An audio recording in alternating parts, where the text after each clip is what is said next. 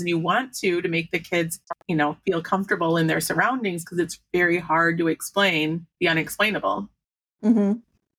It is, but I agree with, like, don't because there are kids that have abilities, and so you don't wanna make them feel ashamed or embarrassed or, um, like they're going crazy, you don't like it when you feel like you might be crazy, right? When somebody's like, "Oh, I don't see that, you're crazy."